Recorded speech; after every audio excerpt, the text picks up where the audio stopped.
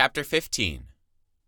But some men came down from Judea, and were teaching the brothers, "Unless you are circumcised, according to the custom of Moses, you cannot be saved." And after Paul and Barnabas had no small dissension and debate with them, Paul and Barnabas and some of the others were appointed to go up to Jerusalem to the apostles and the elders about this question. So, being sent on their way by the church, they passed through both Phoenicia and Samaria, describing in detail the conversation of the Gentiles, and brought great joy to all the brothers. When they came to Jerusalem, they were welcomed by the church and the apostles and the elders, and they declared all that God had done with them. But some believers, who belonged to the party of the Pharisees, rose up and said, "It is necessary to circumcise them and to order them to keep the law of Moses." The apostles and the elders were gathered together to consider this matter.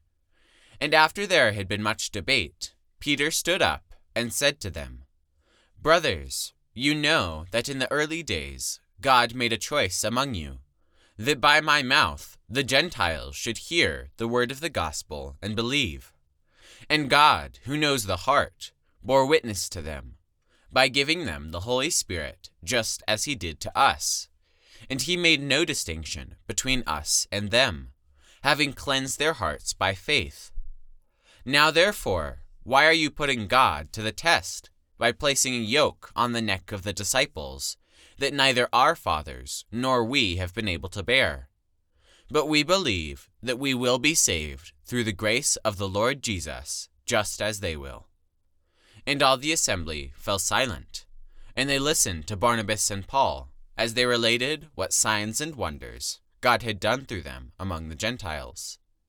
After they finished speaking, James replied, "Brothers, listen to me. Simeon has related how God first visited the Gentiles, to take from them a people for his name. And with this, the words of the prophets agree, just as it is written, 'After this I will return, and I will rebuild the tent of David that has fallen.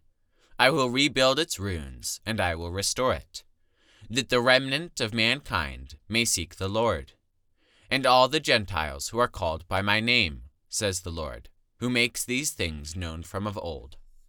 Therefore, my judgment is that we should not trouble those of the Gentiles who turn to God, but should write to them to abstain from the things polluted by idols, and from sexual immorality, and from what has been strangled, and from blood. For from ancient generations Moses has had in every city those who proclaim him, for he is read every Sabbath in the synagogues." Then it seemed good to the apostles and the elders, with the whole church, to choose men from among them and send them to Antioch with Paul and Barnabas. They sent Judas, called Barsabbas, and Silas, leading men among the brothers, with the following letter: "The brothers, both the apostles and the elders, to the brothers who are of the Gentiles in Antioch and Syria and Cilicia, greetings. Since we have heard that some persons have gone out from us and troubled you with words, unsettling your minds, although we gave them no instructions, it has seemed good to us, having come to one accord, to choose men and send them to you with our beloved Barnabas and Paul, men who have risked their lives for the name of our Lord Jesus Christ. We have therefore sent Judas and Silas, who themselves will tell you the same things by word of mouth. For it has seemed good to the Holy Spirit and to us to lay on you no greater burden than these requirements, that you abstain from what has been sacrificed to idols, and from blood, and from what has been strangled, and from sexual immorality. If you keep yourselves from these things, you will do well. Farewell." So when they were sent off, they went down to Antioch, and having gathered the congregation together, they delivered the letter. And when they had read it, they rejoiced because of its encouragement. And Judas and Silas, who were themselves prophets, encouraged and strengthened the brothers with many words.